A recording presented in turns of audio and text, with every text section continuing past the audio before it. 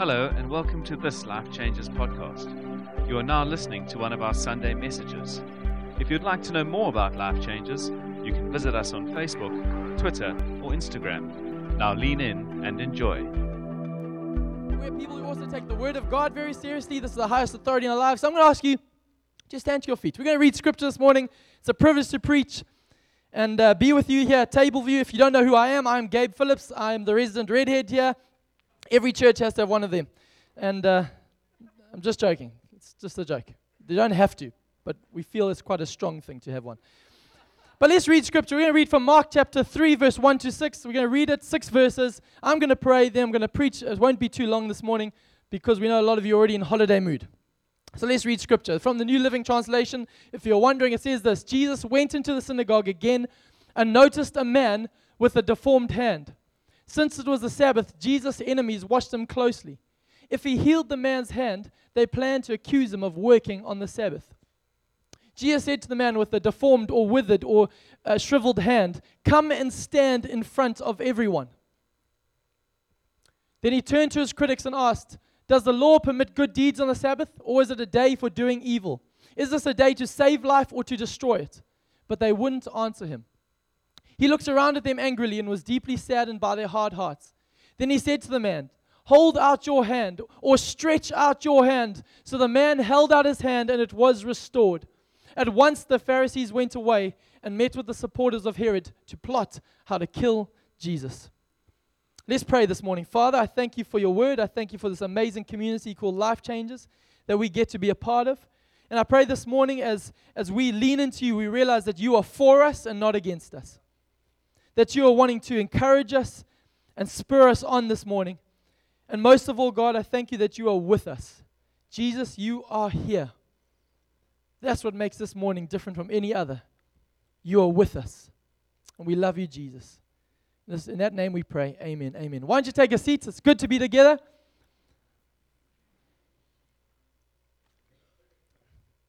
It was the year 2004. 13 years ago, I was a young whippersnapper, 17, and this was the year that I was invited to my first and one of two matric dances that I was invited to. But I was invited to a matric dance. I know some of you are shocked as ever. You? Really? Yes, there was one girl who was scraping the proverbial barrel, and she picked up the phone, and this was the year of Mix It, and she said, remember Mix It? Anyone remember Mix It? "Will you come to my matric dance?" Spelled really badly. But I knew enough with the reading between the emoticons and the lols that this was good news. And I was invited to this matric dance, and I was a little bit excited, but then very quickly I moved back in fear and trepidation, because you know what has happened? If you're aware of what matric dances are in South Africa, I think the problem with South Africans, and this girl in general, they've drunk too deeply from the Disney Kool-Aid. If you know what I mean. They've been sold a diet of proms and prom dresses and High School Musical, and this will be the night of our lives. And from the moment girls in South Africa come out of the womb, it almost seems, they cannot wait for the matric dance. You just have to see the budgets. You just have to see the planning, the excitement, the glistening in their eyes, the giggles behind the scenes. Matric dances are a big deal, way too big a deal for girls in South Africa. Can I get an amen? So I started to get really nervous because I realized that she had expectations here, and just look at me, expectations. And I'm not a strong dancer at the best of times, but I thought, you know what, this is going to be exciting. And then I knew that this was going to be a big moment for her when she sent a follow-up text message, or Mix It in those days. She said to me, "My mom would like to take you to Verulam, which is a community 40 minutes out of Durban, during the week, so you can go have a suit fitted." So I was like, okay, this is a big thing. I took a gulp and I realized, okay. So the mom came and she picked me up, and it was that 40 minutes of awkward conversation all the way to Verulam. I got there, I leapt out, and a tailor went to work measuring me up for the suit, measuring me up and checking the waist length and poking and prodding and moving me around and lifting up my arms, putting them down. And it was incredible. It was like I was being suited for Iron Man. It was just amazing. And after this engagement with the tailor, went all the way home, I got another message saying, actually, the tailor needs you to come back. Not only a second time, but a third time. We made a trip out to Verulam, just me and her mom, 3 times.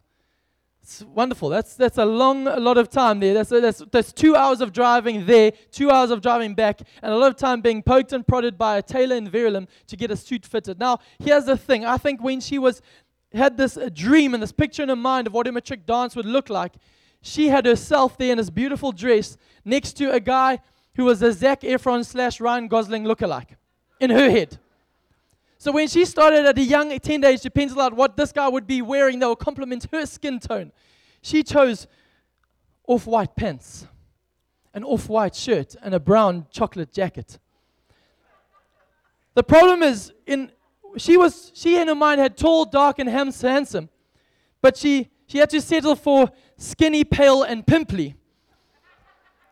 And I remember the fear started to rise and rise as I started to try this outfit on. But I thought, no matter, I'll just put it off. Just, come with confidence, and maybe this thing will come together. But the problem was, on the day of the dance, weeks had passed, and the moment anticipation had grown and grown and grown. Her mom came and dropped off in the suit cover, the suit that the Verulam tailor had put together. And I unzipped it, and I realized there was a problem. The first problem, though we had gone 3 times for measurements, the pants were still just a little bit too short above the ankle. This was before the hipster days where those were cool. And I was like, no worries, just put some black socks on. Hide those little ankles. The waist was a little bit loose. No problem. Just put another notch in the belt. Let's tighten it up a little bit. Times were tough here, and tighten it up a little bit. But that wasn't the biggest problem. The problem for me was the off-white had become see-through white, like cricket pants. Not a word of a lie. And I remember as a young, insecure 17-year-old who was nervous at the best of times, starting to freak out as I started to realize that you could see everything. You could see every one of my 6-pack muscles, I tell you. You could see it all. Some people just say 6 ribs, but anyway. But I remember putting this on, and I was freaking out. I was throwing a tantrum. I can't wear this. I can't wear this. My brother was having a field day filming this all, saying, this is beautiful. And I want to just give you context finally that I was at the height of my insecure stage. I was dyeing this red hair black at that stage just so I didn't want to stick out, which in retrospect didn't work out for me. But it was always a sort of moment because of my pale complexion, this dark black hair. People would often say, is he sick? If they could see me. But anyway. But I remember starting to get so stressed. I thought, I can't wear this outfit. So I remember I said, that's enough. I said, I'm not going to wear this. I'm not going to wear this stuff. After all this girl had been planning and dreaming, so I pulled on just black pants. I put on a black T-shirt under the white shirt and the brown chocolate jacket. This was looking good now, And I remember sulking with my black dyed hair all the way there. And when she saw me, her whole face dropped. This was I'd ruined the night already. I want to tell you, every single photo of the night has me sulking, not looking happy. She is sulking. But everyone else is smiling and looking at me. This was one of the height of embarrassment. I've had many of these moments, but I remember this moment was when all I wanted to do in my teenage years was just get through it, blend in, just keep your head down. No one noticed me. I was forced front and center of the picture because I was looking terrible, looking very pale, looking very embarrassed and not happy at all. I was embarrassed. I was exposed. I was vulnerable. And I want to tell you this morning, I tell that stupid story, number one, because it haunts me most times when we get to this season, matric dance season. I start to go, oh, when people get nervous, I say, it can't go as bad as my times in matric dances. But I want to say, secondly, this morning, very simply, I want to give us some handles because I believe that not just only in those moments of big mirth where we laugh and point fun, look back and chuckle at our teenage stupidity, but I believe in life, we have moments after moment where we feel exposed, where we feel embarrassed, where we feel weak, when we feel vulnerable, and everything inside of us wants to just put our head down and blend in. When everything inside of us just wants to back away and hide away. I want to tell you this morning, from these 6 verses of Scripture, I want to just help us a little bit and say, what do we do when we feel exposed, vulnerable, weak, when life gets big on us? When work starts to fall apart, when family life starts to fall apart, when everything inside starts to fall apart around you, how are we supposed to respond as Christ followers? This morning I want to help us from this passage of Scripture. Is that okay? Let's get into it. So this morning, Mark chapter 3, verse 1 to 6. It's good to see you, everyone. I want to help us. It's going to be really brief. We've got some characters. I want to just help set the scene of this passage of Scripture, this 6 verses. there's three groups of big characters. Number one, there's this man named Jesus. And this Jesus figure is a polarizing figure in Scripture. He's a man that has recently entered society's lens, and he's performing miracles on the left. He's saying some pretty inflammatory stuff on the right, and he's sticking his proverbial finger up all the noses of the religious elite, and they are getting more and more frustrated that everyone, he's just, if you're either with him or against him, there's not many neutrals around Jesus. Jesus is frustrating everyone on this side of conservative nature, and Jesus is actually just causing a stir. So you've got this man Jesus there. Then you have the second group, the Pharisees and the Herodians, this group of people. The Pharisees, I want to tell you who they were. They're your right-wing conservatives.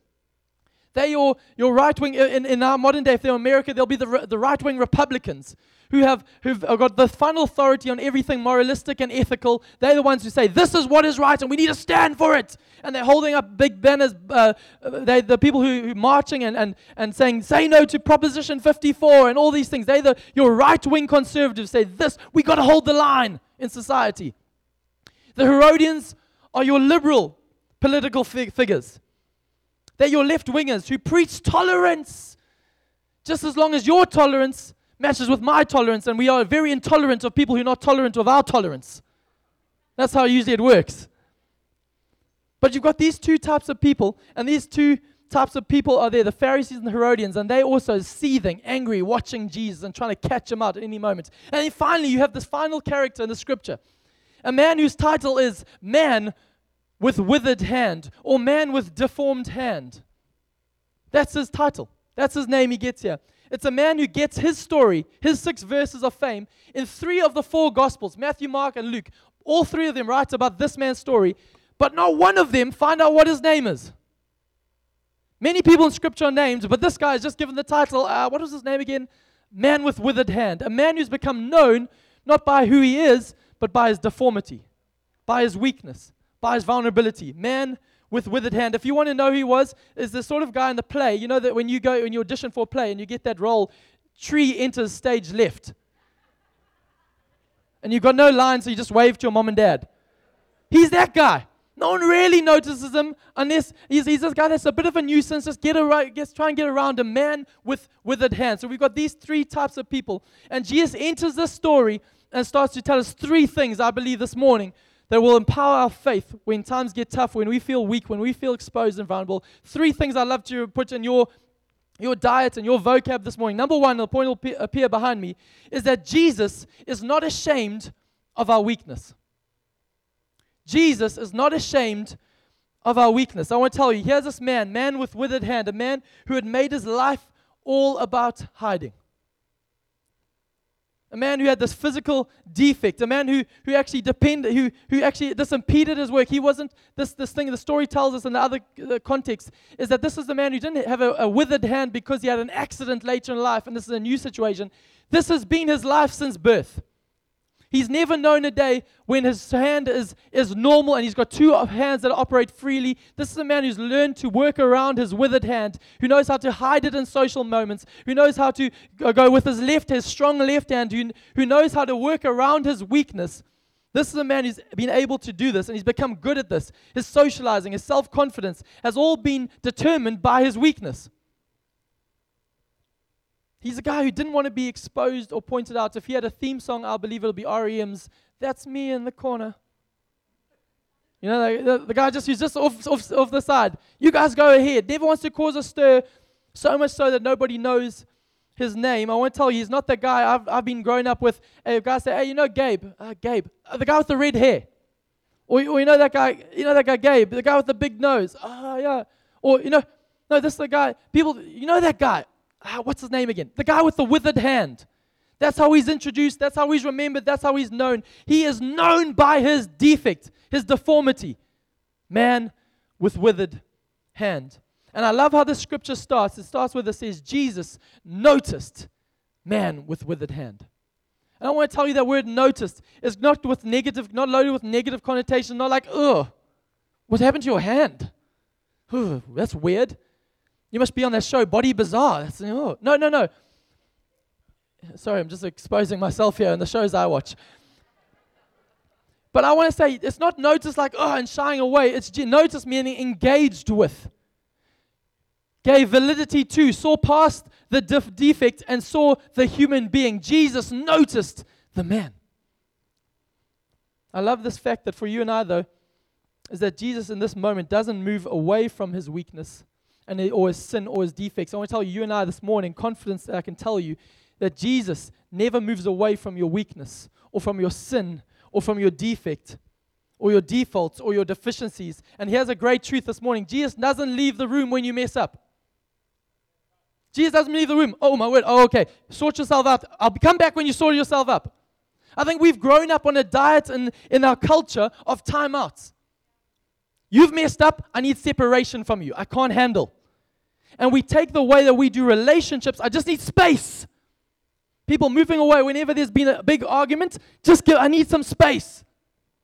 And we live in a culture of separation in relationships, and we've transposed that onto God and on Jesus, and we think when we mess up, he's left the room. I can't handle your mess right now. Give me some space. I want to tell you this moment that Jesus doesn't do timeouts. He doesn't do silent treatment. He doesn't do sort yourself out. I want to give you good theologies this morning because we forget too quickly that Jesus is not repulsed by my weakness. Jesus is not repulsed by your weakness. How do I know this? Because Jesus came for the sick, not the healthy. And I'm one of them. I want to tell you this story that I went to Namibia a few years ago, and I was at a family gathering. And there was, with the whole family there was a dad with he's got two kids, a 10-year-old and an 8-year-old. And we're all having a braai, everyone chatting, having the plates on their laps. And then we heard from the TV lounge, the two kids, the brother and sister, 8 and 10-year-old, were chatting away, watching TV. And as kids go, then you suddenly heard a yelp. Somebody had pinched somebody had hit someone. I don't know what had gone on there. But as brothers and sisters do, something had happened. And they were at each other, screaming, shouting, "Hey, leave me alone!" And then the dad, just everyone's attention, a little bit awkward, an embarrassing moment. So when parents are a bit embarrassed, what's the dad going to do? And the dad goes, "Hey, boy!" And the boy comes running through. And everyone's like awkward, eating now. And I'm like, oh, here we go. This is going to get embarrassing. He's going to give the boy a hiding. He's going to send him out. Go sit in the car. No lunch for you. You're just like, oh, how's the dad going to handle this moment? Now I'm interested.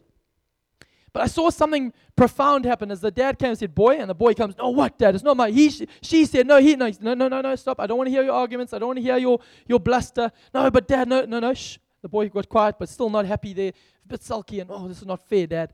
And says, "No, boy, come here." And the boy then, very unhappy and all stomping his feet, climbs onto his dad's lap. His dad's sitting there, his dad not stressed, his dad not worried, not freaking out in this moment. And the dad puts one hand on the boy's head, firm, strong hand, one on his back. And you saw the boy was breathing heavy and muttering to himself. And then the dad continued to just chat. Everyone was chatting. The conversation came up again. Everyone's talking to each other. And as I was watching, I was like, this is bizarre. What's going on? And the boy's breathing started slow. And I saw the dad, as the dad held the boy strong, said, "Boy, I love you. Boy, I'm proud of you. You know that you're my boy, eh?" The boy started getting slow. And calmer and calmer. As the boy calmed down, the dad said, I heard him whisper to his boy, "Are you ready to go apologize to your sister?" The boy said, "Yes, Dad." He climbed off his lap and went and apologized to his sister. When I saw that, I said, that's how the Heavenly Father disciplines you and I. Because you see, Scripture tells us that He disciplines those He loves. It's true. Discipline's not a bad thing. It's a good thing because it shows that you are His child because He disciplines you. But He doesn't discipline you by sending you away. He disciplines you by saying, "Come closer.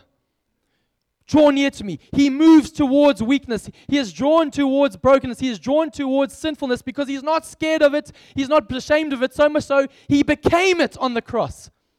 If Jesus was scared of our sin, He would never have come as a human being. He would never have gone to the cross because Scripture says He doesn't just carry it. Let's carry it for a little while. Scripture says He became our sin. He's not nervous. He's not anxious. He's not sitting in heaven going, "Oh no, I wonder what they're going to do next. What sin are they going to think up next?" He knows it all. I want to tell you, Jesus is not ashamed of our weakness. I love this fact because, for me, I remember feeling exposed years ago. I've shared these stories many times when as a teenager, struggling with pornography addiction and trying to hide that thing. I hated Sundays because Sundays I felt so exposed. I don't know if you walked in church and you're like, everyone knows. And then, that really Christian, spiritual guy comes in and says hi, and you're like, he knows. And I was going, I'm sure I deleted my history last night. Oh my gosh, oh my word.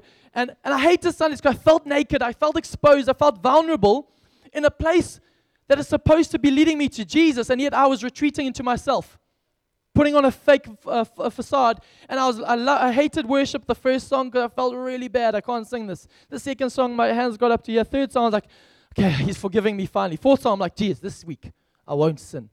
That was my repetitive world, hiding my weakness and moving around my weakness because I wasn't convinced that Jesus was still with me. I want to tell you, Jesus notices you in your weakness and he moves towards you, not away from you. Great truth number one this morning. I want to tell you and underline this by saying this, that he has chosen the foolish things of the world to shame the wise. Any foolish things here? Great, good news for you. If you say I'm foolish, he says, I've chosen you. He's chosen you to shame the wise. I want to tell you, he does not meet us, God does not meet us up like Zeus-like fashion at the top, saying, come up here, anyone who is strong and able. No, Scripture tells us is that he came down to us. He left heaven's throne to come to us so that he could lead us to the Father. I want to tell you, we've got to smash this thing again and again because everything inside of us pushes us away from this notion. I want to tell you, he's not God. He doesn't have a measuring stick saying, do you measure up? He's not like a tailor coming and saying, oh, what size? How are you? Are you growing up? Are you maturing? No, he is a Father. And I want to tell you in this moment, he moves towards weakness. Second point this morning that will put confidence in our heart. Number one, Jesus is not ashamed of our weakness. Number two is that Jesus hates religion. Now, I wrestled to say the word hate in a church, but I feel Jesus uses similar language in this resolve. And now, when I say religion, please hear me. I'm not saying as a disclaimer, I want to let you know, I'm not saying religion meaning are you a Christian or Muslim or Islam. No, I'm meaning what religion is. Religion is making a living out of exposing people's sin and weakness, but having no power or desire to help them get better. Religion says, you fall short.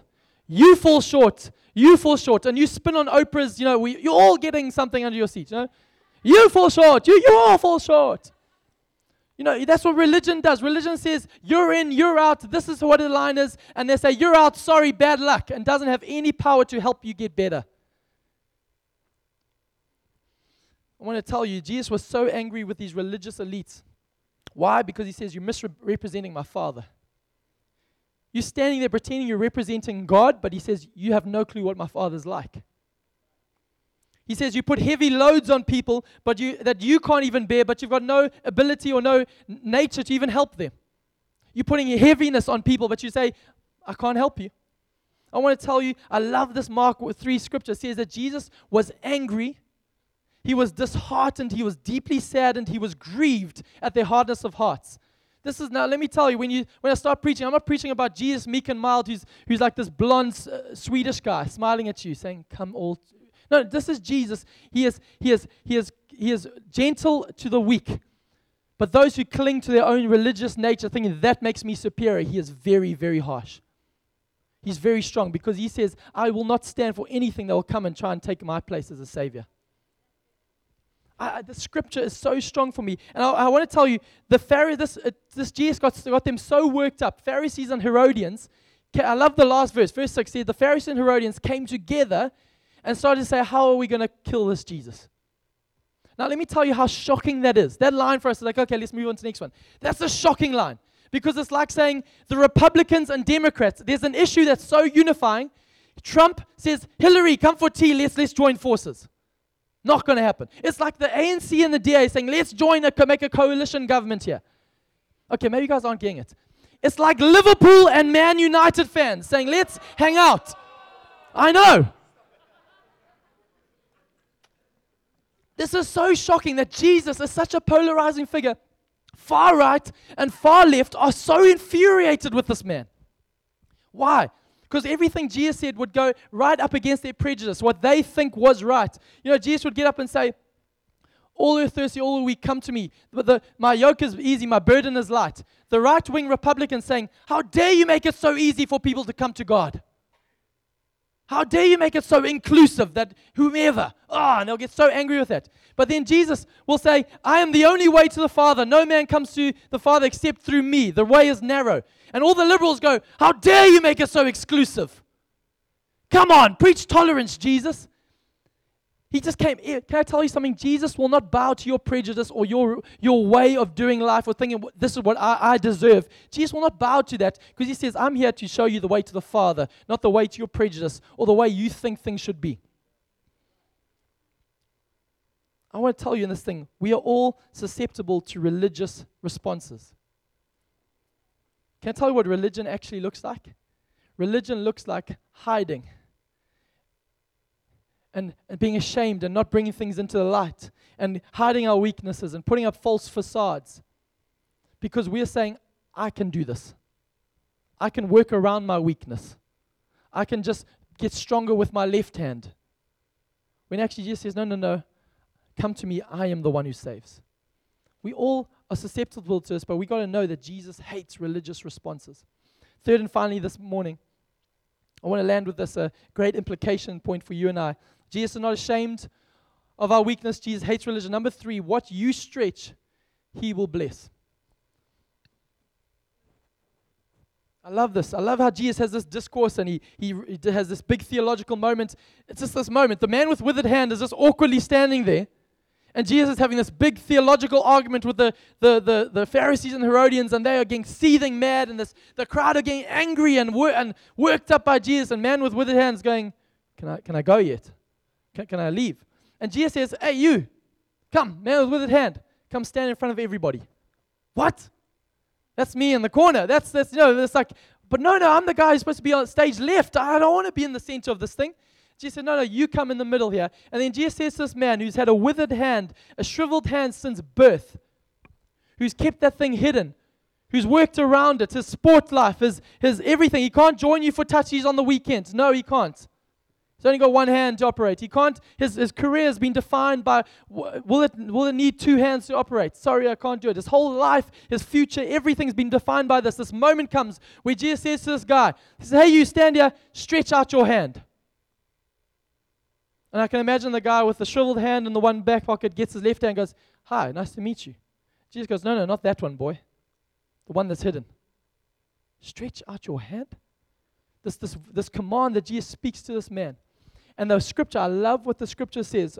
The scripture, before I get there, I want to tell you, he says, not your strong hand, the one he had gotten used to. The left hand. Yeah, let me go with that one. The one that I work around my weakness. I want to say this. Jesus cannot bless who you're pretending to be. Jesus cannot bless who you're pretending to be. This is what called gospel vulnerability is.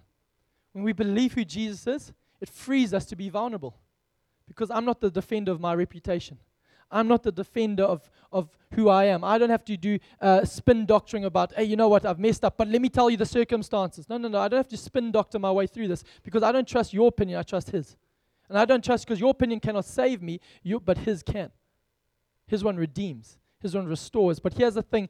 Jesus says, stretch out your hand. And the Bible tells us this amazing verse. It says, so the man with courage, he stretches out his hand. It says, when he stretched out his hand, his withered hand, it says, as he was stretching, it was restored.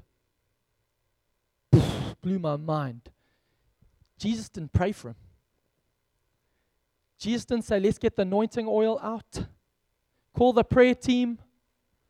Have you fasted, boy? I want 7 days of preparation before this moment. Now, I'm not belittling any of these things, but you got to understand what Jesus does in this moment. He doesn't put any other expectation. He says, will you respond in faith to my word? He says, stretch out your hand. And the man who's had his authority, his future, his whole reputation has been diminished, Jesus in a moment gives this man authority back and says, will you step into it? And I love this moment. As he was stretching his hand was restored. You see, there's the two greatest forces in the universe. From God's end is his word. The word of God is the greatest force in the universe because his word never returns void. It's always creating. It always accomplishes what it was sent out to do. The word of God endures forever. The word of God is strong. The greatest force of the universe on our end is our faith. And it doesn't even have to be big faith. It can be as small as a mustard seed. But when the word of God and our faith combine and collide, watch what God does. God can do impossible things when we ignite and respond in those moments. I want to say in this thing, the great news for you and I is that his hand was restored in the stretching. It was not a passive moment. It was in his stretching. What we stretch, he'll bless. Here's the amazing thing. In this passage of scripture that Luke talks about, the third book of the New Testament, Luke writes a similar narrative about man with withered hand. And he's a doctor, so Luke picks up on details. And Luke tells us that it wasn't just any old hand. He says it was the man's right hand. Now I want to tell you why that's huge. Because in the Jewish culture, men bestowed blessing with their right hand. Men bestowed future for their sons with their right hand. Still to this day, at bar mitzvahs, fathers will put their right hand on their son's head and pray a prayer of blessing. So much so that a great tribe that Jesus came from, the tribe of Benjamin, means son of my right hand, son of my strength. So much so that Jesus is seated at the right hand of the Father because he's been given all authority in heaven and earth. The right hand symbolizes so much, but what was supposed to be something that he could bestow a future on his sons has become shriveled, and he's hidden away, and he's lost his identity, he's lost who he was in society, he's lost any ability to make a future for his children, and he's just worked, I'll just keep it here, I'll keep it here. But this is what the amazing thing our Father does. Jesus doesn't come and shy away from his weakness. He engages with his weakness. He says, I'm not about your religious response, I'm about faith and faith alone. And in that moment, he says, actually, I'm not going to just restore your physical defects, I'm going to restore to you a future that you thought was impossible. I want to tell you, Jesus right here turns his weakness not just into a strength, but he turns it into an inheritance. Future restored. This morning I've come with a simple gospel implication to press deep into our hearts, is that, sir, ma'am, your future, my future is not determined by my weaknesses. Let me say again, your future is not determined by your weakness. Your future is not determined by your health. Your future is not determined by your poor financial situation right now. Your future is not determined by the thing that the enemy has stolen. It's not even determined by your addiction if you bring it to Jesus. Can I tell you again, your future is also not determined by your human effort. I don't want you to get up this morning, I'm going to try harder. This week, I'm going to do better. This week, I'm going to stand in faith more. That's not what I'm saying. I'm saying faith looks like run to Jesus. Your future is not determined by your weakness. Your future is not determined by your human efforts. My thesis this morning is that I believe your future, my future, is determined by our stretch. And who are we stretching towards? Are we stretching, I'm going to make a plan. I'm going to reach out to this relationship or that one. I'm going to reach out deep into go into overdraft. I'm going to reach out or you're going to reach out and stretch towards him. What you stretch, he will bless. I want to land with this and ask you these questions this morning. What is withered and hidden in your life? What have you been working around for a long time? Maybe it's been something that nobody's ever known. Maybe this morning you say, my marriage, Gabe, is withered. And actually, you know what? For us, it'll be better just to move apart. Keep the peace. Maybe you're saying, Gabe, my finances are so withered this morning. You don't even know. It's the 1st of October, the 1st of the month, and I can't even see the way to the end of this month. I don't know what to do. Maybe you're saying my relationships are withered. Maybe you're saying my spiritual walk with Jesus is withered. I've messed up so many times. I want to tell you this morning, what you stretch, he will bless. I'm learning that if I look to my finances for my future, or do I look to my ability to stretch and trust him with my finances? Do I look to my relationship health for my future, or do I say, actually, I'm going to take that and stretch it towards Jesus? I want to ask you, it's a simple implication to a profound text this morning, but I want to ask you this morning, have you been abused? Have you been addicted for a long time? Is your marriage broken? Is the anxiety running ravage in your heart? What is withered in your heart? What will you do with that withered hand? Will you hide it and walk out here and say everything's great? But I want to say to you there, he can't bless who you're pretending to be. But I say, please, will you stretch out to Jesus? One final story to land. A few months ago, Fiona and I met with a girl, 31-year-old, in this community who sat with us and said, she told us her story, an amazing, beautiful girl, and with just incredible job offers and prospects, and just seems all together. And as we just asked, she said, we said, hey, thanks for the great meeting. She said, I just need to tell you guys one more thing. I was like, oh, cool, about to leave, and we sit down again. She goes, and her head dropped. The confidence just went. You could see this moment she had to tell us the thing. She said, actually, I got married 3 years ago, 28. She said, at 28, I thought this was the man of my dreams. But the last 3 years have been hell, and actually, we got divorced. I'm 31. I was married for 2 and a bit years, and I'm divorced. She says, no one's ever been divorced in my family. And she said, I feel very ashamed about this. I said, is there a future for me here? And I remember, I thank God that I'd been reading this passage of Scripture. I was able to walk over through, and let me tell you, Jesus is not ashamed of your weakness. Jesus hates religious response that says, you know what, I'm divorced, I know it's sin, so I'm going to put everything right now. I'm not saying we light on sin. I want to say sin is a big deal. But Jesus is a bigger deal.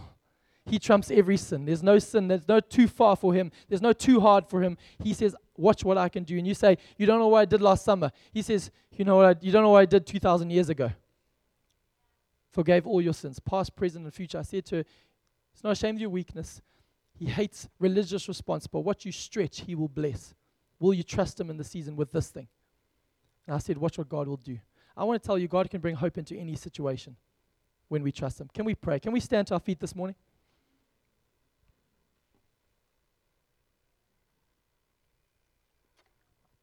If you are needing to respond to Jesus in this moment, I'm going to ask you to do something practical.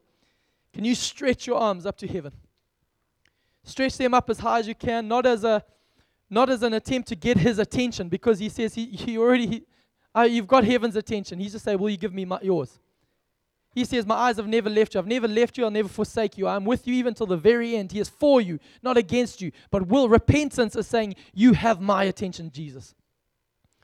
I thank you in this moment, God, whether these hands represent emotions that have been withered and shriveled, whether this represents finances, whether this represents fear of the future, whether this represents fear for, will I ever find a relationship? Will I ever be restored? Will I ever be healed? Whatever that fear is that's withered them and kept them in the corner and not pressing forward into the future you have for them. I pray right now, Jesus, you see these hands, but more importantly, you see their hearts. And you say, I'm not ashamed of your weakness. And you move into their corner. You move into their ring. You step into the ring and say, let me fight this battle for you. And I thank you, Father God, that we don't fight this battle with loud voices or beating our chests or religious rah-rah. We win this battle by trusting your blood. Your blood speaks a better word. When 3 men write the story and say, man with withered hand, no one can remember the name. I thank you, Jesus, your eyes are on him, and you say, I'll restore what the enemy has stolen. I thank you, Father God, for this amazing community this morning, that you would put this deep in their hearts, that when they're feeling weak, embarrassed, vulnerable, at their lowest, they'll know that Jesus is not ashamed of my weakness. I'll refuse to respond religiously, but ultimately, what I stretch, he will bless. I pray this for us in Jesus' name. Amen.